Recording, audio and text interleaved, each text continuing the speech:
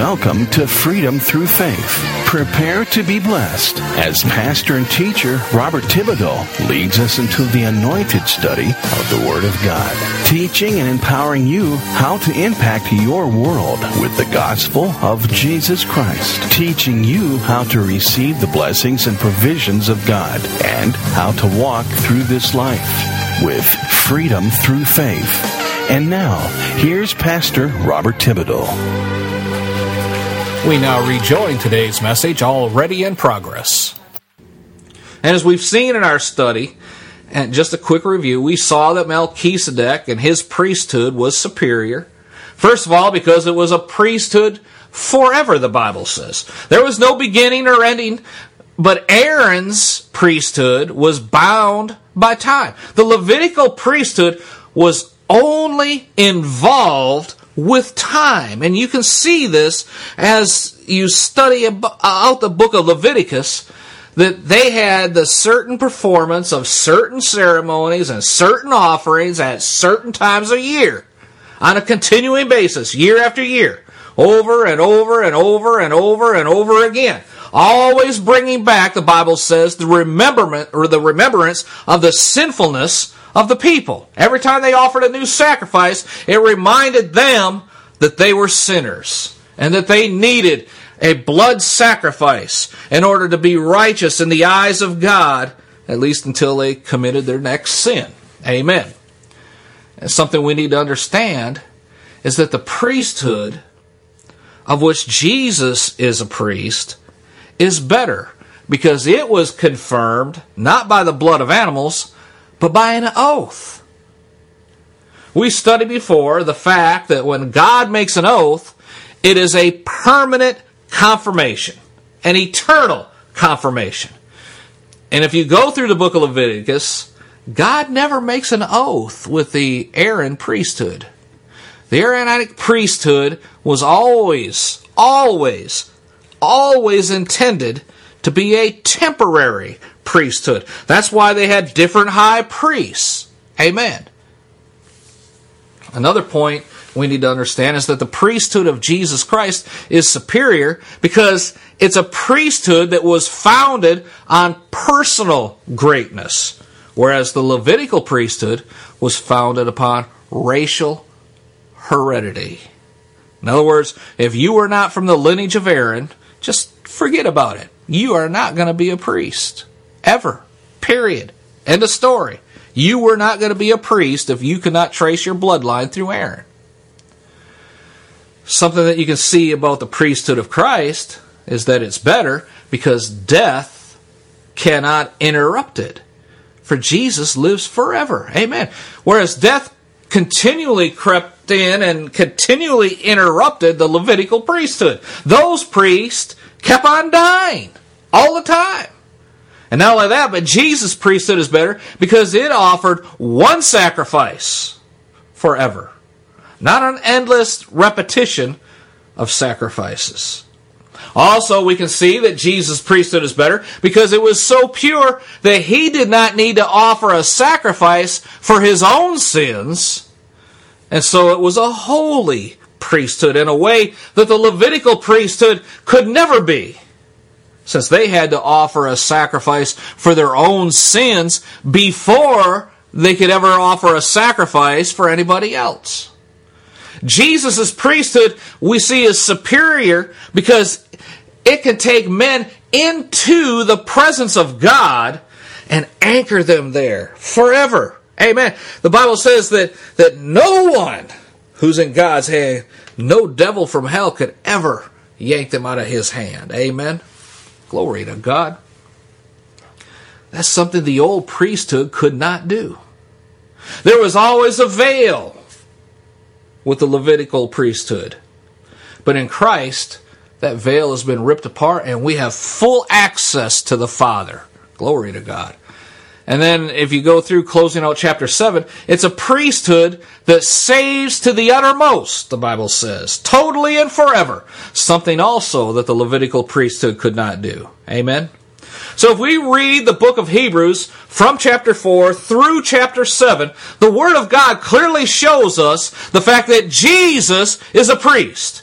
Not just a priest, but a high priest. Not just a high priest, but superior to every other high priest in the old system.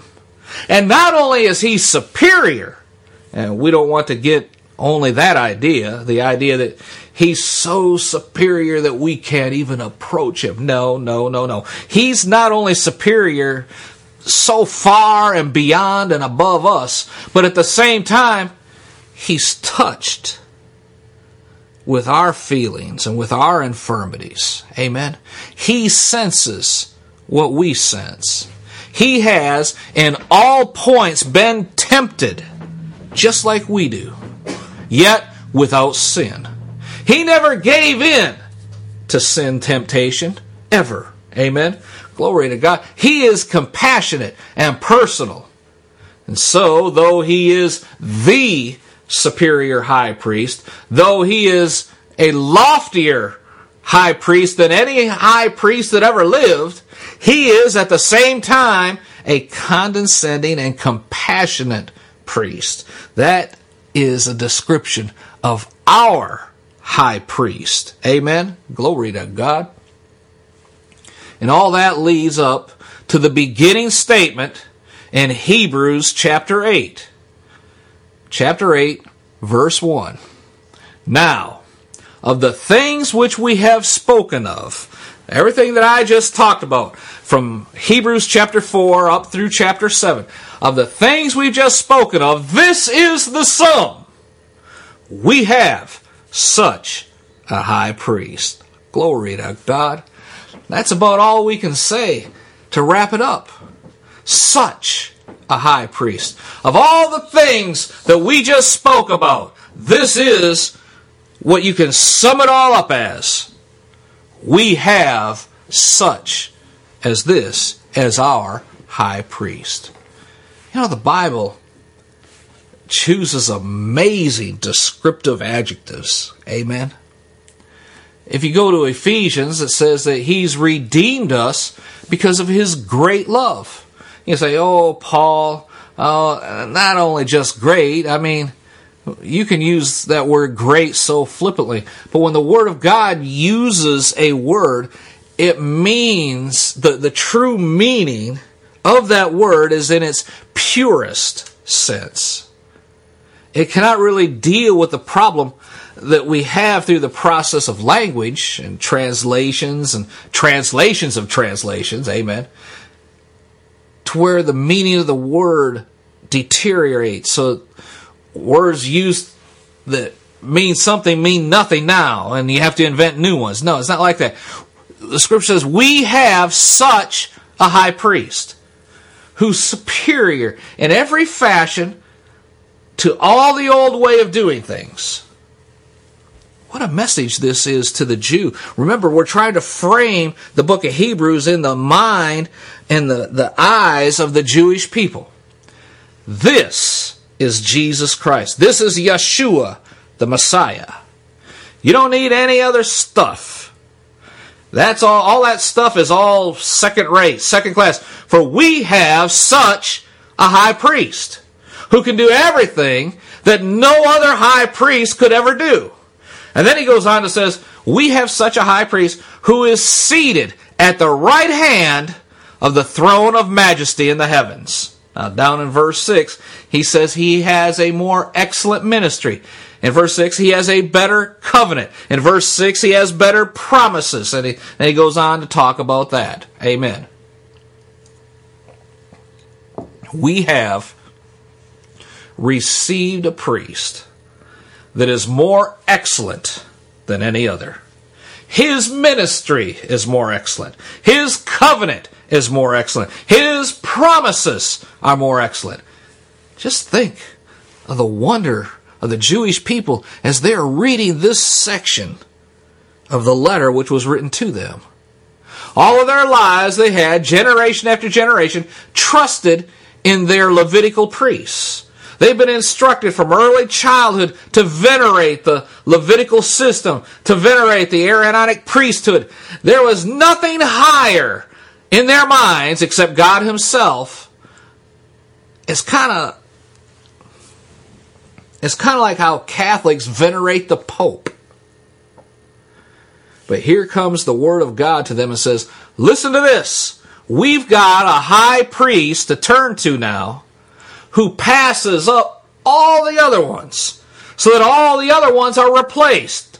Not added to, but thrown aside. And Jesus is substituted for them.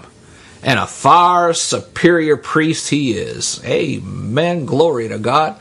And the one who now comes to God must discard the entire old way of thinking and of doing things. Must drop it all together and come to Christ. It's a similar problem, you see, to kind of similar to the problem of the Galatians when Paul wrote and said, don't go back and get tangled up again with the yoke of bondage that Christ released you from. Have you begun in the Spirit? Are you so foolish that now you're going to walk in the flesh? I mean, the Galatians were trying to get back into legalism. He's saying, just drop that entire system and come to Christ. That's the message. Amen. Brother Bob, what does all this have to do with the blood covenant? Because this covenant was established by the blood of Christ. Amen. But it's important, I'm focusing today on the priesthood so that you get a full grasp and a full understanding of just what that means. Amen. For the Spirit has a lot to say about the priesthood of Jesus. But very much more still needs to be said. I mean, in Hebrews 8:1, it just gives us a peek. Amen. I mean, we've been going up, to put it into an analogy, we've been climbing this hill. We've been going up, talking about the blood covenant. Now we're at the priesthood. We're going up, and now we're at the peak. After the peak, you're going to come back down on the other side. Amen. So there's still a lot of good stuff left. Glory to God. That's just, you could say, the capstone of the entire meaning of the book of Hebrews. Glory to God. Now in this chapter, and we're going to try and go through all 13 verses of Hebrews chapter 8. So try and stay with me here. I'm not going to hurry because I don't want to skip anything. But you could go deeper. We could spend 2-3 studies just on Hebrews chapter 8. But I'm going to try and summarize it all in this one session, because the writer gives us 3 very important points indicating that Jesus is a superior high priest. And these are fantastic points. And I thank God that I'm able to share them with you, because 3 points will prove he's a better priest, superior. And those 3 points are his seat, his sanctuary, and his superior covenant. Amen. Now realize that to the Gentile mind, even to my mind, these things don't always just get drilled into our mind. Let's let the Spirit of God be our teacher and see what it is God wants us to see. Amen. And perhaps if things are not directly applicable to problems we face in the world today, they shall be to those of Israel whom we are called to share Christ with. Amen? First of all, he's a superior priest. Jesus is a superior priest because of his seat. I just love this. Listen. Now of the things which we've spoken of, this is the sum. We have such a high priest. That's chapter 8, verse 1. We'll just stop right there. Who is seated? Or your Bible might say set, but the actual word means to sit down. He is seated. That's a fantastic statement. And just to make a statement like this to a Jew, the Jew would think, oh, well, then he must need to get up quickly. You see, a priest can't sit down. No priest at any time ever sat down while performing his duties of the priesthood. Jesus has been presented as our great high priest. And now, here comes to the sum total that we can summarize everything about his priesthood. Watch this now. It says, we have spoken, this is of all, the sum of all that we've spoken of, this is the sum, The Greek word there means this is the chief point, this is the apex, this is the peak, the main thing. We've said a lot of great things, but here's the most important point of all. That's what it's saying in the Greek. The most important feature about our high priest is he is sitting down. I don't understand, Brother Bob. Why is that so important? Why is it so important that he's sitting down? It's very important. Look, the highest proof of his superiority is that he is sitting down. He's seated. In the Levitical priesthood, they never sat down. If you want to flip over, you don't have to, but in Hebrews chapter 10, verse 11, it says this, every priest standeth daily, ministering and offering the same sacrifices, which can never take away sins. But this man, says verse 12, after he offered one sacrifice for sins forever, sat down. Do you see it? Thing is, no priest was ever able to finish his work. He could never sit down. The job was never over. He just kept offering more and more sacrifices day after day after day, because the sacrifice you offered was only as good as until the next time you committed a sin. So it just kept going and going and going and going all day long, each and every day. So no priest ever sat down. He may have finished his work, he may have finished his shift for the day at the temple and went home, but he never sat down while he was at work, because his job was never finished. Amen? Do you know that if you do a study on the tabernacle or the temple, you'll find out there are not any seats there. In the holy place, there's only one seat, and that's the mercy seat. And no priest was going to prop himself up on the mercy seat. Oh, man. You talk about getting struck down. That's the absolute epitome of blasphemy, to jump up and sit down on God's mercy seat. Because the mercy seat, you see, represented the throne of God. Oh, the mercy seat was the place where the Shekinah glory of God would dwell between the wings of the cherubim. That's where God was. No priest in his right mind would go in there and just climb up on the mercy seat and sit on God's throne. Oh, I just can't even imagine. You see, the priest would go in there once a year. The high priest would enter the Holy of Holies before the mercy seat once a year. And the way historical documents describe it, it was in fear and trepidation, as well as a sense of awe. They go in once a year on the Day of Atonement and sprinkle the blood of the sacrifice on the mercy seat. Then they would turn around immediately and get out of there. Being in the presence of God in the Holy of Holies was really walking on dangerous ground.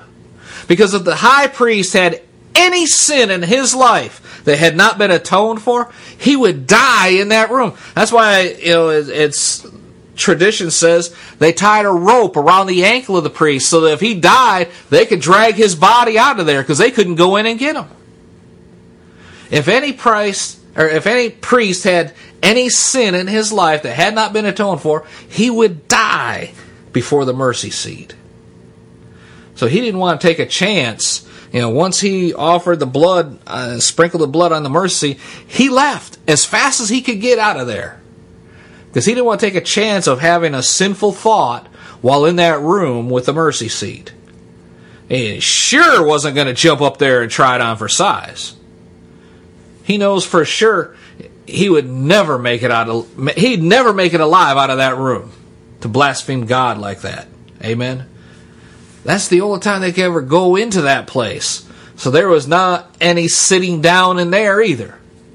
Least of all could anybody ever sit down in the only seat in the entire temple, the mercy seat. That was God's throne. Nobody could sit there but God. And nobody would dare be blasphemous enough to just jump up there and sit down thinking he was sitting with God.